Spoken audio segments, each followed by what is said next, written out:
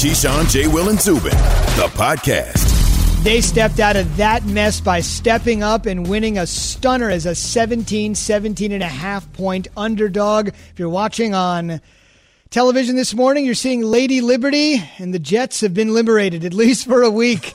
They are 1-13. They will not suffer the fate of the Browns and the Lions, the two teams in NFL history that have gone 0-16. It's Keyshawn, J. Will, and Zubin, presented by Progressive Insurance. Keyshawn and Jay will be back soon enough. It's great to have the Super Bowl champion, Chris Canty, here this morning.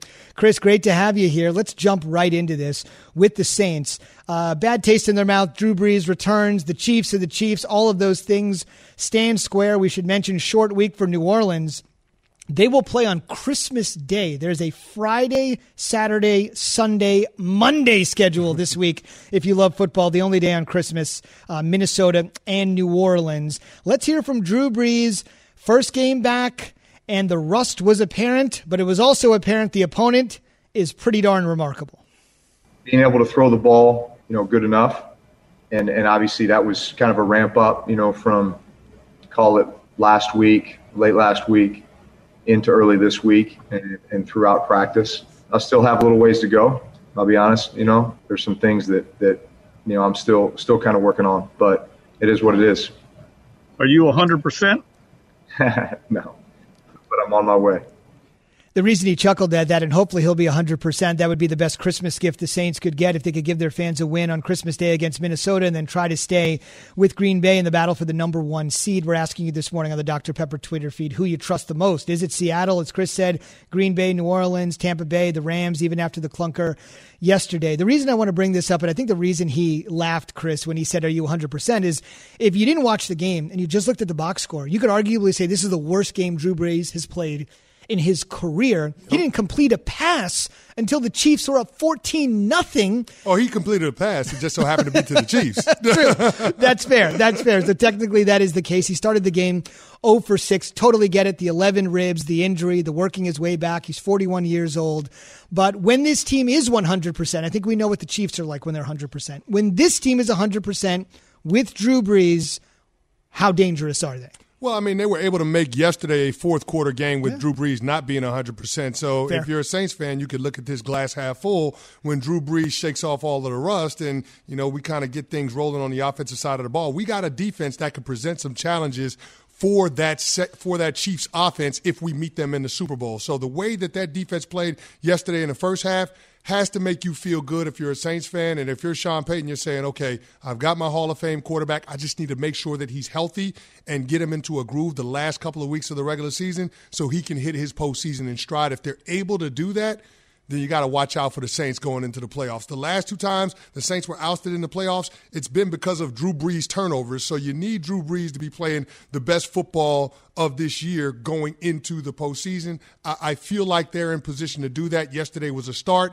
2 more games to go, and then we'll see where we're at when the tournament kicks off. The tournament, as he says, the NFL playoffs. Their last 2 games, by the way, as I mentioned, Christmas Day against the Minnesota Vikings, and then they'll be at Carolina. It kind of feels like if things go their way, that could be an easy 2 to get. But as we saw yesterday with the Jets, there's no such thing as a gimme in this league, which is why this league is so great. A 1-13 team is being talked about more than any other. In no other sport can that be the case. If you're a dreg in any other sport, we don't talk about you on ESPN Radio. In the NFL, even a team like that gets significant chatter. It's why the league is certainly so great. All right, so here's the deal. Minnesota and New Orleans, you have the offense, you have the defense, and that's fine. They're ready to go. On the other side, with what Patrick Mahomes was able to do yesterday, I was listening to Tony Romo on the broadcast. This was said by many people. He just said that Mahomes is just a finisher. For all the other attributes we lay on about him, how well he's played, how great he looks, when it gets tight in a situation like that, he simply reminds you again that right now he has no peer in the NFL, and he proved it against, like you said, one of the best defenses in football. No, you're absolutely right. Mahomes has a different gear, and when he takes it up a notch, I don't think there's any defense that's out there that can slow him down. And you saw that yesterday in the second half of that game. The Saints defense majored in cover 5, which is 2 deep man under, and they made sure that they didn't allow them to have any of those easy underneath completions. And they forced Pat Mahomes to hold the ball a little bit in hopes that Saints defensive line can put some pressure on him, which they did. I think they pressured Pat Mahomes 39% of the dropbacks, which is an incredible rate, the most the Chiefs offense has seen this season. But Pat Mahomes was still able to make it happen with second reaction plays. On scrambles and rollouts, he was 7 of 12 for 63 yards and 2 touchdowns, not to mention the 3 scrambles that he had for 39 yards, all 3 of them resulting in the Chiefs being able to move the sticks. So, I mean, Pat Mahomes is just one of those quarterbacks, because of all the tools in his tool bag, he's impossible to defend. There really is no good answer when you're facing this Chiefs offense, and it's primarily because of their trigger man, number 15. Got a little breaking news in the NFL we're going to get to in just one second, but just in case you're whetting your appetite again, Minnesota, New Orleans, Christmas Day. The day after Christmas Day, Tampa Bay at Detroit, so Tom Brady on a Saturday, San Francisco at Arizona, Kyler after that, and then the Dolphins and the Raiders. So we got a triple header on Saturday following that Minnesota game with New Orleans on Friday. So get ready, locked and loaded for Friday, Saturday, Sunday, and Monday football this week. On Sunday, the Carolina Panthers are taking on the Washington football team, which is a huge game, obviously, for Washington as they try to win the NFC East. I kind of said this before, that I don't think the Panthers are showing the progress that you might expect from Matt Rule. Now, Matt Rule is a builder. He built the Temple Owls, a college football vagabond. He built Baylor back up from maybe one of the worst scandals in college sports. Mm-hmm. And he's trying to do the same with Carolina to the tune of $60 million. He has a new owner in David Tepper.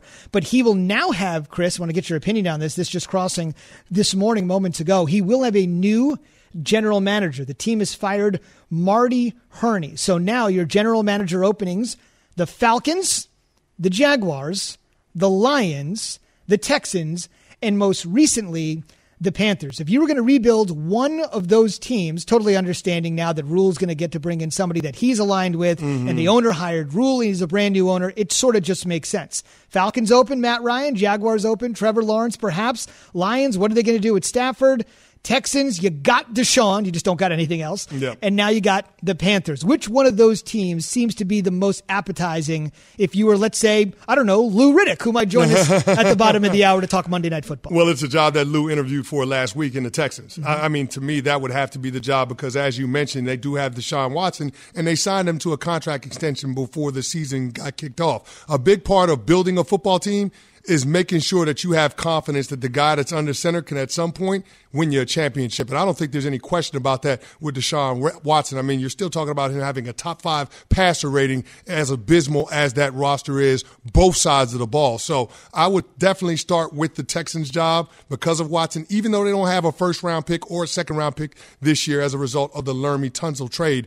But when you have the quarterback, you're more than halfway home in this league, and Deshaun Watson is just that good. And that's a great point. Draft capital is something the Texans don't have, and they certainly need to get some draft capital to be able to give Watson the weapons he needs. But to your point, if you have the quarterback you need and you're halfway there, and let's just say Trevor Lawrence is every bit as good as everybody is saying, you get that job, you get your quarterback, and most importantly in the not-for-long, the NFL, you get time. Whoever gets the Jacksonville job is not going to be expected to win in 2 years. Shad Khan, the team's owner, is not going to kick the GM out in 2 years. So you get the quarterback that you want, a generational player, and you get time.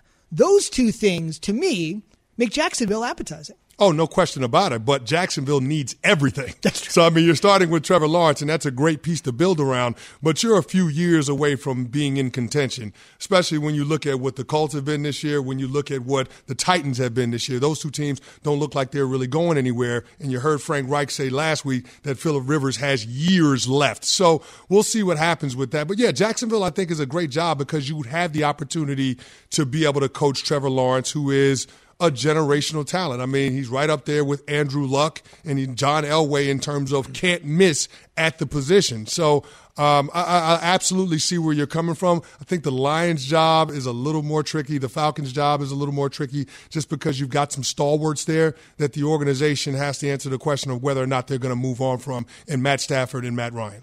How about that? How about spitballing it? If you are the Detroit Lions and Stafford's given you everything he's gotten, but you haven't been able to do it. It's largely not his fault. And then Ryan's taking you to the brink of the Super Bowl, took you to the Super Bowl, brink of a Super Bowl title, I should say.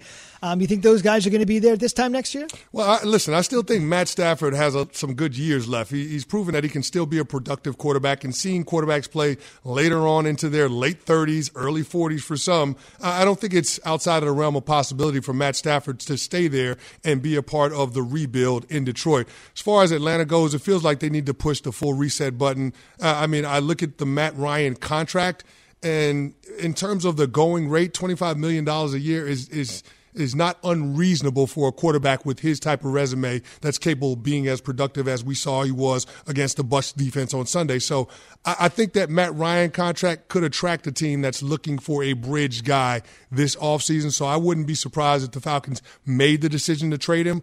But that whole organization, they need to go ahead and blow it up and rebuild it. And I think they started that with moving on from Dan Quinn and Thomas Dimitroff. Blowing up, rebuilding it. There are many people that believe the college football playoff and its parameters need to do just that. I don't know. If you're the AAC's commissioner, I'm not sure he's feeling great right about now. That's another story for another day. Let's be honest. Everybody just cares about the Big Four, and we got him with Alabama, Clemson, Ohio State, and Notre Dame. Alabama has been more driven than any other team in college football this season. That seems obvious. More driven, brought to you by Goodyear, helping you discover the road ahead. Goodyear, more driven. Right to the Shell Pennzoil Performance Line. David Pollack, ESPN's College Game Day, and the co-host of the College Football Podcast with Herb Street, Pollack, and my guy Kevin Nagandi. You can get that anywhere you get podcasts. All right, first things first. What did you make of the four? Well, I mean, it's interesting. You can't. I don't think any system's ever going to be perfect. And you got 13 people in a room. It's just funny. We were doing the show yesterday with me, Jesse and Kirk and Reese and Joey Galloway, and we got all of us sitting around a table, and our opinions might differ a little bit from each other and who we think are the best teams. So I think it's a tough task. I don't think it's as easy as everybody thinks when you have that many people making a decision. I'm fine with it. If you're going to compare Notre Dame and Texas A&M, the biggest difference to me was, you got North Carolina on the resume, and you have Clemson. When you look at A&M's second best win is Auburn. Their first best win, obviously, is a good win against Florida.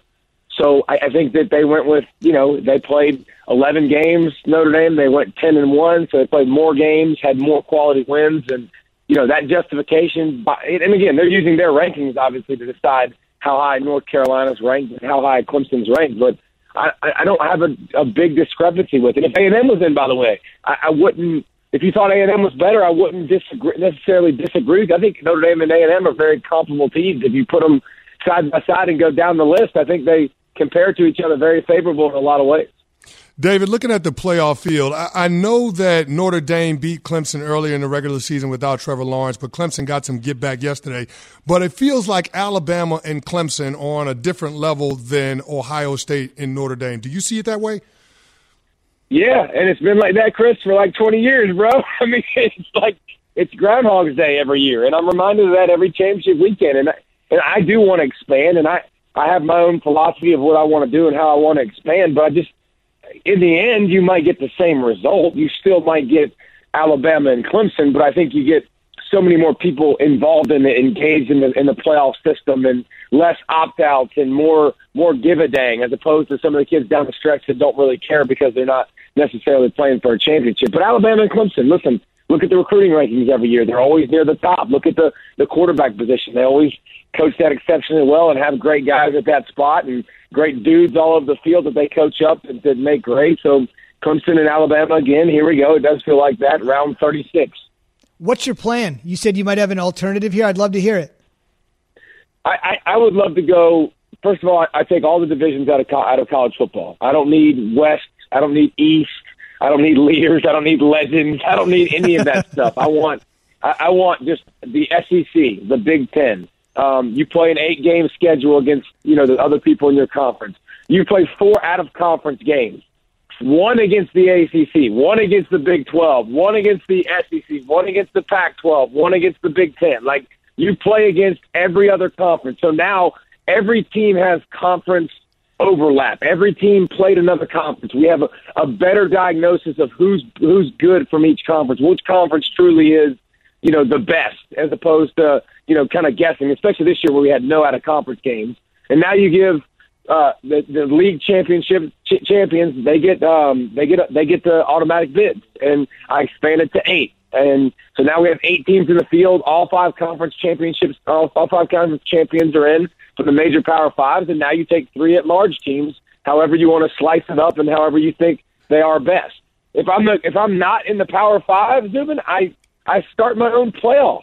Like I'm not invited, dude. Like this is not exclusive. This is exclusive to me. Like it's excluding me. I'm not in this. So if I was them, I'd go create my own. I think it would be absolutely amazing to watch. Like, still schedule some of the other games, but have your own playoff at the end of the season. It would be amazing. Everybody would watch it. I know I would. So you don't think that the Group 5 conferences should have an opportunity to compete against the big boys in your format or the postseason I think play they you're trying? should. Okay. But what we have right now, Chris, is not that. It's bullcrap. They're not going to get invited. There's no way, no how. Like, okay, let me draw a roadmap. Cincinnati, okay? For them to get in the college football playoff next year, first thing they're going to have to do is beat Georgia in the bowl game. Go out on a high note, right? Go out showing you, like, this team was legit. They could compete with a top 10 team in college football. They're going to have to schedule 2 big dogs next year and have to beat them. Not 23, not 25. They're going to have to schedule at least one team, from another Power 5 that is going to be a top 10 type team that's incredibly respected, and then beat another well-respected team and run the table in your conference. Well, there also aren't a lot of teams in the Power 5 that want to schedule Cincinnati anymore. I mean, that's just – they don't want to do that because they know they're a really good football team. So I just think – and they have to run the table and be perfect. So it's not a good formula for them. David, a report surfaced about Northwestern head coach Pat Fitzgerald over the weekend that if the right NFL team came calling, that he would be interested in taking the jump to the next level. Your thoughts on what Pat Fitzgerald would be as an NFL head coach? I think he'd be great because he's great with people. He sets a great standard every day. He doesn't take mess off of anybody. I think the best coaches in the world, they put the right lane of the highway, the left lane of the highway, and they show you exactly the roadmap of how it is. Like, I'm going to come in every day, and I'm going to be between these lines because I know if I don't, that dude's going to kill me. Like, I'm going to lose respect. I'm not going to play. Like, there's ramifications. So I think he's so good with people. I think it would be a good decision. I would love to see him do it. Listen, it's great to see him at his alma mater at Northwestern. He's done some great things. That's a tough job, man. I mean, it's tough to – it's a tough school to get into. He's not dealing with, elite caliber athletes, but I also don't see him going to a major Power 5 job because it's kind of spurning his alma mater. So I think this is going to set up nice for Pat Fitzgerald. I hope he takes the job. I think he would do really good at it. And on that tip, talking about the potential transition from college football to the NFL, it's a possibility for Pat Fitzgerald. It's obviously going to be 100% in the can for Trevor Lawrence to make that move. I know you watch Clemson as close as everybody. You're watching everything. What was your reaction to the Jets losing that game yesterday and falling out of pole position for a guy that everybody is saying is one of the best prospects in a generation? I think it's hard.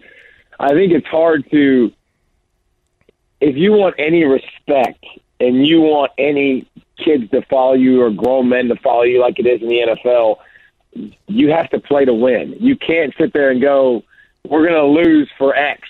We're going to lose for Y. Those teams typically are always at the bottom of the draft for a reason. It's kind of hard to justify that. There's not a lot of grown men that can respect coaches that tell you that we're going out here and we're trying to lose. So I think it's a tough position. I was shocked just as much as everybody else to see the Jets actually play well and get a win. And yeah, it might cost them, but you can't. I don't know. I don't set a tone. I don't send a message. I don't say, listen, we're going out here to lose. I don't care who it is and what it's for. If you got to trade for the guy, trade for the guy. But I'm definitely not telling my kids to go out and lose or telling my guys to go out and lose.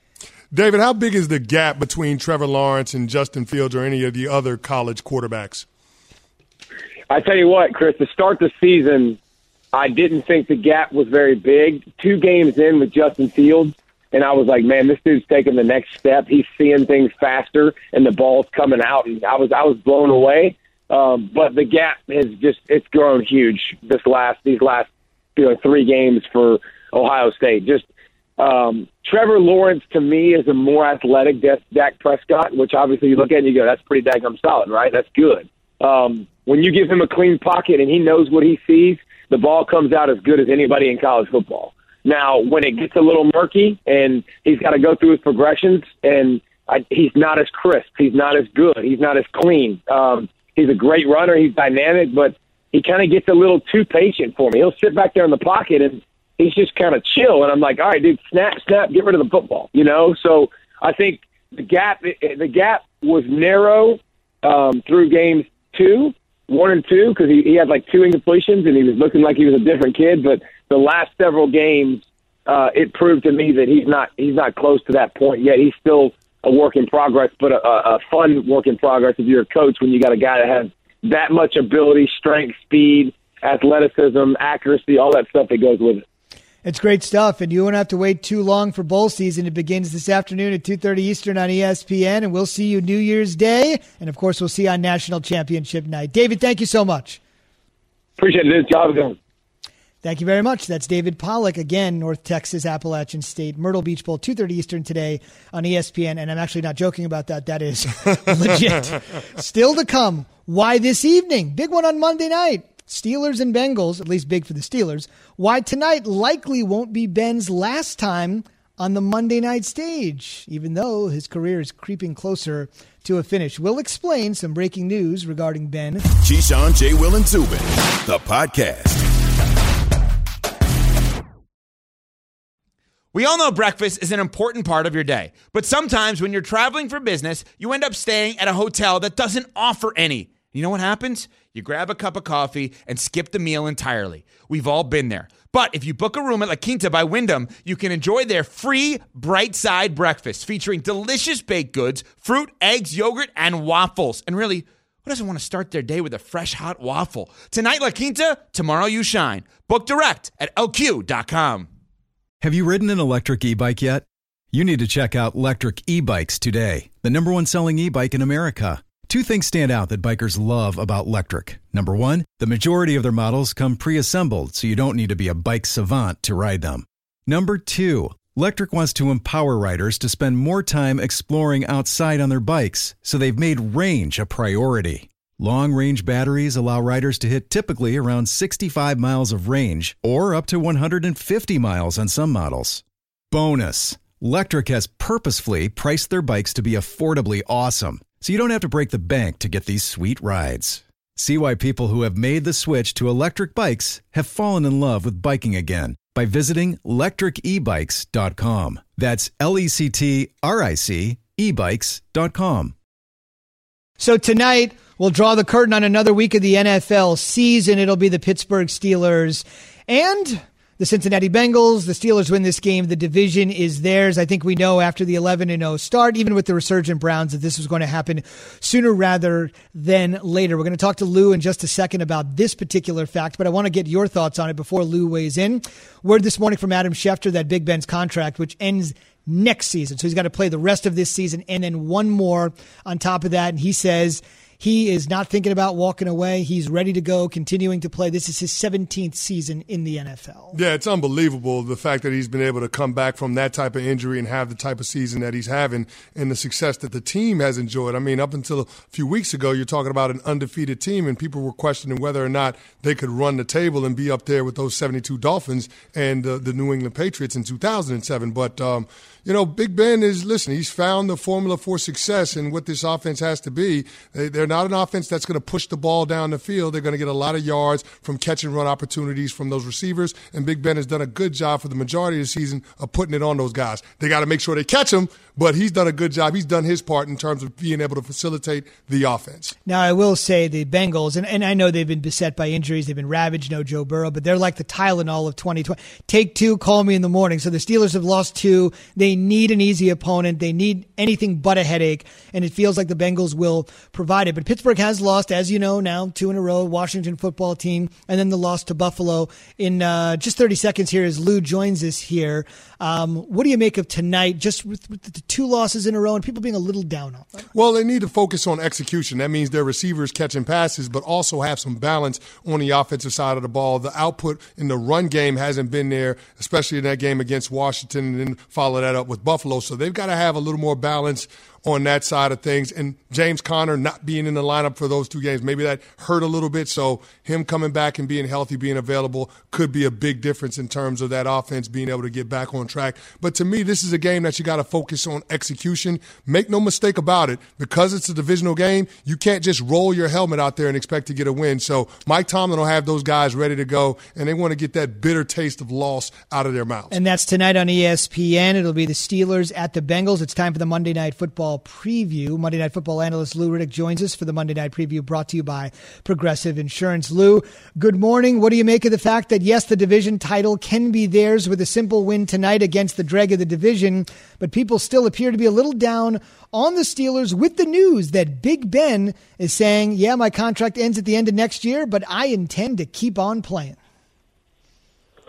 Yeah, look, I think this football team, Zubin, is led by one of the great leaders in the NFL, and Mike Tomlin is a guy who has a real good feeling about where his team is, what they need heading into January. They played a lot of January football, and heading into this game tonight, he knows exactly how this game needs to look. These players know how this game needs to look. They have a great leadership council on this football team between guys like Ben and Cam Hayward. I expect them tonight to come out and establish some of the things that they need to establish going into the playoffs. They know that they can't just turn it on in the playoffs. So that means being more physical up front, being more efficient and executing at a much higher level. If we're going to start on the offensive side with catching the football, they will try and establish the run game. This defense is going to fly around and try to punish some people tonight. And I expect them to really put the past 2 weeks behind them after having a full week of practice, a schedule that's normal over the past 7 to 8 days, and you will see them look like they need to look heading into postseason football. Louis, you mentioned it. After the last 2 games, some of the shine has kind of come off of the Pittsburgh Steelers. Do you still believe them to be a team that can compete with the likes of the Kansas City Chiefs if they were to face off in the playoffs? Yeah, Chris, it's really going to be about how they play up front on offense in particular. I mean, that defensively, that this front, with Stephon Tuitt and Cam Hayward and TJ. I mean, these guys are guys who play the game at a very high level from a physical standpoint. So they'll be able to match the physicality of any team, any offense from that perspective. They got playmakers all over the place. It's offensively whether or not they can start to capture the line of scrimmage in a way that is just adequate. It doesn't have to be dominant, and I don't think it's going to be dominant. They've had a lot of different injuries on the offensive side of the ball, particularly at left tackle and at left guard and right tackle. So they're not the Steelers' offensive line of old. This isn't the Steelers I played against in 1994-95, where you have 3 running backs go for over 100 yards in one game like they did against us when I was in Cleveland. Yeah, that's a nightmare. That's a bad memory. But they're not like that. But that's okay. They just need to be competent running the football. They know that their strength is on the perimeter with all the wide receivers they have. They know when Ben's feeling good. He is a guy who's in total control at the line of scrimmage. So those are the things that they just need to get to tonight as far as playing consistently to what their talent level is. And if they do that, you will see them have a great game tonight, and no question they'll be able to deal with the best teams in the AFC, because there's no doubt about this. It isn't just one team in the AFC anymore that's very good. I mean, Buffalo showed you that if they ever get to play Kansas City again, that is going to be a heavyweight bout. It won't be like Kansas City did them earlier in the year when they went up to Buffalo and ran the football down their throat. The AFC is shaping up real nice at the very top. Adam Schefter reported this morning that Ben Roethlisberger intends to fulfill the remainder of his contract, which would be playing out whatever this year is and then playing out next year. But he's also gone out and said, Big Ben, that he wants to win multiple Lombardis with an S on the end. With that news about his contract and what you've seen from him this season, considering he's in his 17th year in the league, how much do you think he's got left? Look, he's not Big Ben of 10 years ago. Right? He's not the guy who can just have people hanging all over his lower body, hitting him up top, and he's just kind of still making miraculous throws. He knows that. He'll admit that. But that's okay because some of the things that he can't do physically, he can do mentally now as far as being one step ahead. And he still has enough arm strength and horsepower to be able to get the ball where he needs to get it to. So I wouldn't doubt him as long as they are able to be an efficient, well-balanced multiple offense, which, again, doesn't mean that they have to be a top 10 rushing team or top 5 rushing team. They just need to be able to rush it for 4+ when they need to. And right now they haven't been able to do that. If they can do that, the defense is always going to be good. So, sure, they're always going to be in the mix to win championships and deal with the other better teams in the AFC, like Buffalo, like KC, and they're going to be just fine. So, yeah, he's in a good place mentally. He's in as good of a place physically as you can be after this much time in the NFL. And Pittsburgh is still Pittsburgh, and I expect them, in the short term to show that tonight. Louis, looking at the wild card picture in the AFC, you got those 4 teams that are competing, Cleveland, Tennessee, Baltimore, and Miami. It feels like there's going to be a double-digit win team that's left out in the cold. Who do you think that team ends up being when the dust settles?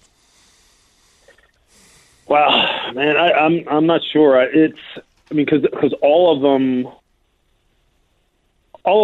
are good. And what's going to separate the guys who the one team that gets left out is at this point. You have 2 weeks left, really 2 games left to actually play after tonight.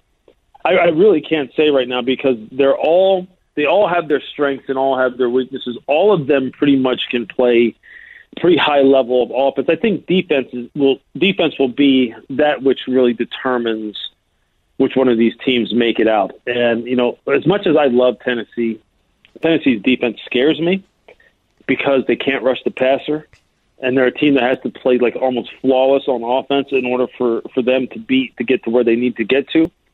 Baltimore, as good as their defense can be, they also showed you just the other night on Monday night against Cleveland that they can have some issues slowing people down, especially against well-balanced offenses. So, I don't know. That's what's going to make the AFC wildcard playoff picture really interesting is that you have some high-powered offenses and teams that can put up points, but the defenses scare me. So I can't really even pinpoint which one of these teams is going to be on the short end of the stick. Louis, yesterday the New England Patriots were officially eliminated from playoff contention. They lost to the Miami Dolphins down there in South Beach. What does that organization do at the quarterback position, and where do they turn moving forward?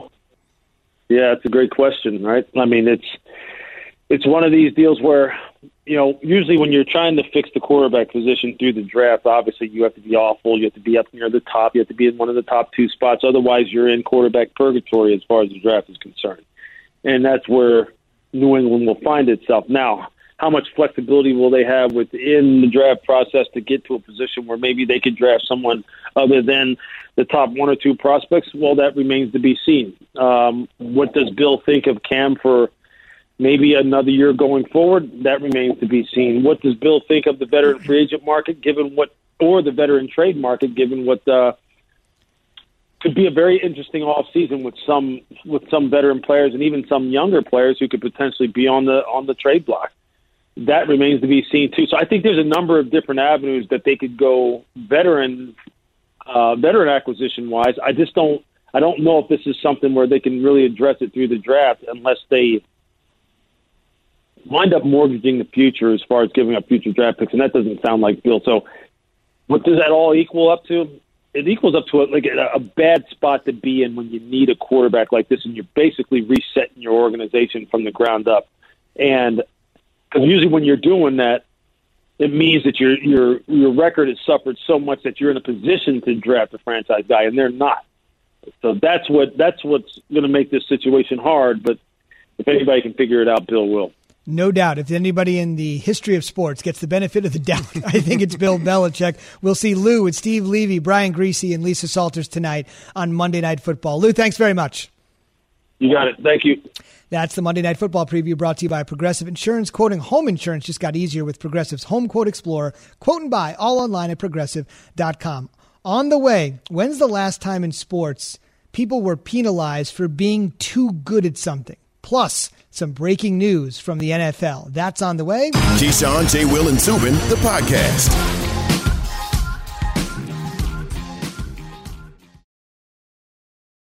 Hi, it's Mike Greenberg letting you know ESPN Bet is ready to take you through all the biggest sports moments this spring. The official sportsbook of ESPN has exclusive offers and markets from Scott Van Pelt, Stephen A. Smith, and me, plus many more. From the playoff intensity to finally getting out to the ballpark, there's no better time for sports fans. Sign up today. New users get a bet reset up to $1,000 in bonus bets if your first bet doesn't win. Download ESPN Bet today. What a play. Must be 21 plus and present in select states. Gambling problem? Call 1-800-GAMBLER. Terms and conditions apply. See app for details.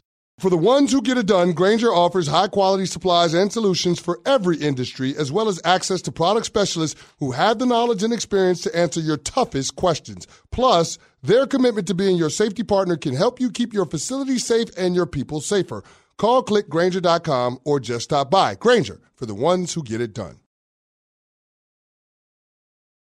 One more look at the final coaches poll, courtesy of one coach and where he stuck his playoff opponent. That's in 1 minute. This is incredible. Hang tight for this. One thing I want to say here with Chris Canty, I'm Zubin Mehenti, Keyshawn J. Will, and Zubin, presented by Progressive Insurance. All morning long, our guests were on the Shell Pennzoil Performance Line. We're also brought to you by Straight Talk Wireless, no contract, no compromise. I'll get straight into it. You got to stop penalizing Alabama and Clemson for their greatness, blowing up the format, making it more equitable, making it less overall predictable. It just doesn't work for me. If you have better coaches, if you have better players, if you have better recruiting, you got better fan support, you got better facilities in any other walk of life. If you sell 10 times as many cars on the lot as the next dude, you deserve to be making that much more money, right? In any way of life. If you are the best bartender at your bar, back in the day when people went into restaurants, you make the most tips. Alabama and Clemson are, simply put, I'm going to tell this to you in a way that all fellas could understand. Alabama and LSU are old world supermodels. They're Cindy Crawford, they're Naomi Campbell, they're Janice Dickinson.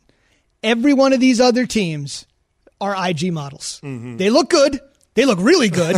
They're brushed up a little bit. They're touched up a little bit, much like Jimbo Fisher saying, well, we are the only one-loss SEC team to never make the playoff. That's a fact. That stands to reason, but not within context. If you're an old world beauty like Alabama and Clemson, you get all the fellas. If you're an IG model, you get a lot of fellas, but you ain't those women. And that's for sure. 100%. When you put those IG models under the bright lights, they just don't stack up the same as the other ones. And that's what we're talking about. When you put those other programs, those other teams under the bright lights of the college football playoff, they're just not the same because, as you mentioned, it's about being able to recruit. It's about being able to develop talent. And nobody does that better than Nick Saban or Dabo Swinney. So you got to give props where props is due. The other two teams that are in the CFP field, you can make an argument against Notre Dame and Ohio State. They're not teams that look like they're unbeatable, but it's clear that Alabama and Clemson are at a different level than them. Yeah, we're not rolling back to the pack. How about everybody else just catch up and do the right thing? They're not easier said than done, though. That's right. Yeah.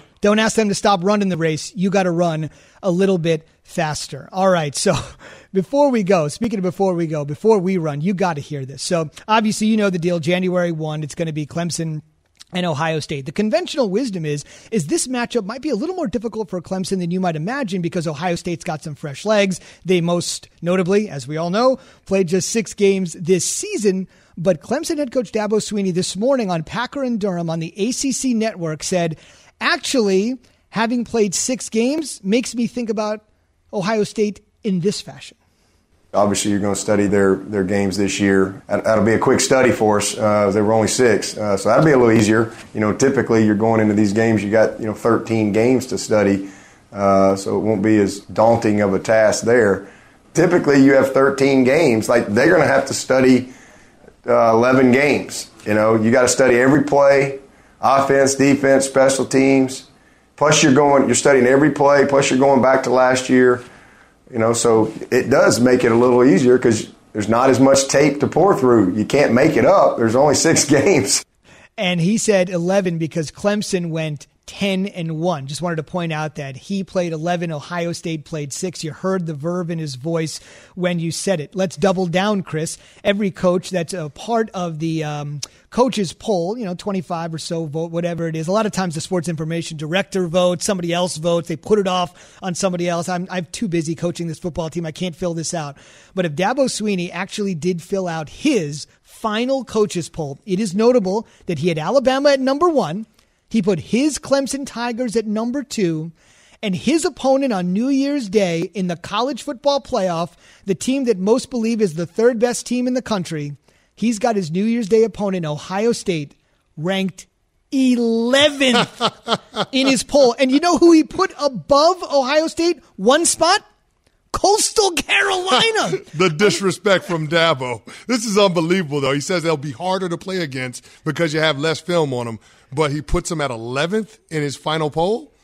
Pretty shocking to see that. Take me inside the mind of a player. I'm sure that's already up in every locker in Columbus at the shoe right now for Ryan Day. You see something like that, you're a Buckeye player. You've been banged on all year long by opposing fans, by media, by all these people that saying we're not legit. And then the coach, let's be honest, Clemson's got the better of Ohio State in the college football playoff, comes out and essentially says, what are we doing here? I can't even put them in my top 10. I got to put the Chanticleers above them. Nobody had any idea who that was before this year started. Exactly. Take me inside the mind of a player and what it does. Well, those Ohio State players don't need much motivation after what happened in last year's CFP. But, I mean, this is more bulletin board material for them. So they'll be ready to go. And the fact that the game is a little bit closer, you don't have to wait the entire month. You only got a couple of weeks until you kick this off. I'm going to be interested to see how much fire this Ohio State Buckeyes team comes out when they do square off against Clemson. Has Dabo made, to use a wrestling term, has he sort of made like a heel turn? When he got the job at first, he was the wide receivers coach. Dadgummit, he was just so great and it's awesome and all that stuff. And it seems like over the course of this season, whether it was a little spat with Florida State saying that they didn't want to play us because they're scared of us and they use the virus as an excuse, to this move, I always thought he was one of the great colorful characters regionally. He just fits perfectly in college football. Yep. But I got to tell you, as the season is going on, I'm starting to like him a little bit less. I've interviewed him. I met him in person. I like him. But there's something about him that doesn't sit right with me right now. Yeah, something feels a little bit off right here. The more Dabo talks, the more you cringe. And it's just like, hey, just go back to being the ball coach that's going out and winning national championships every other year.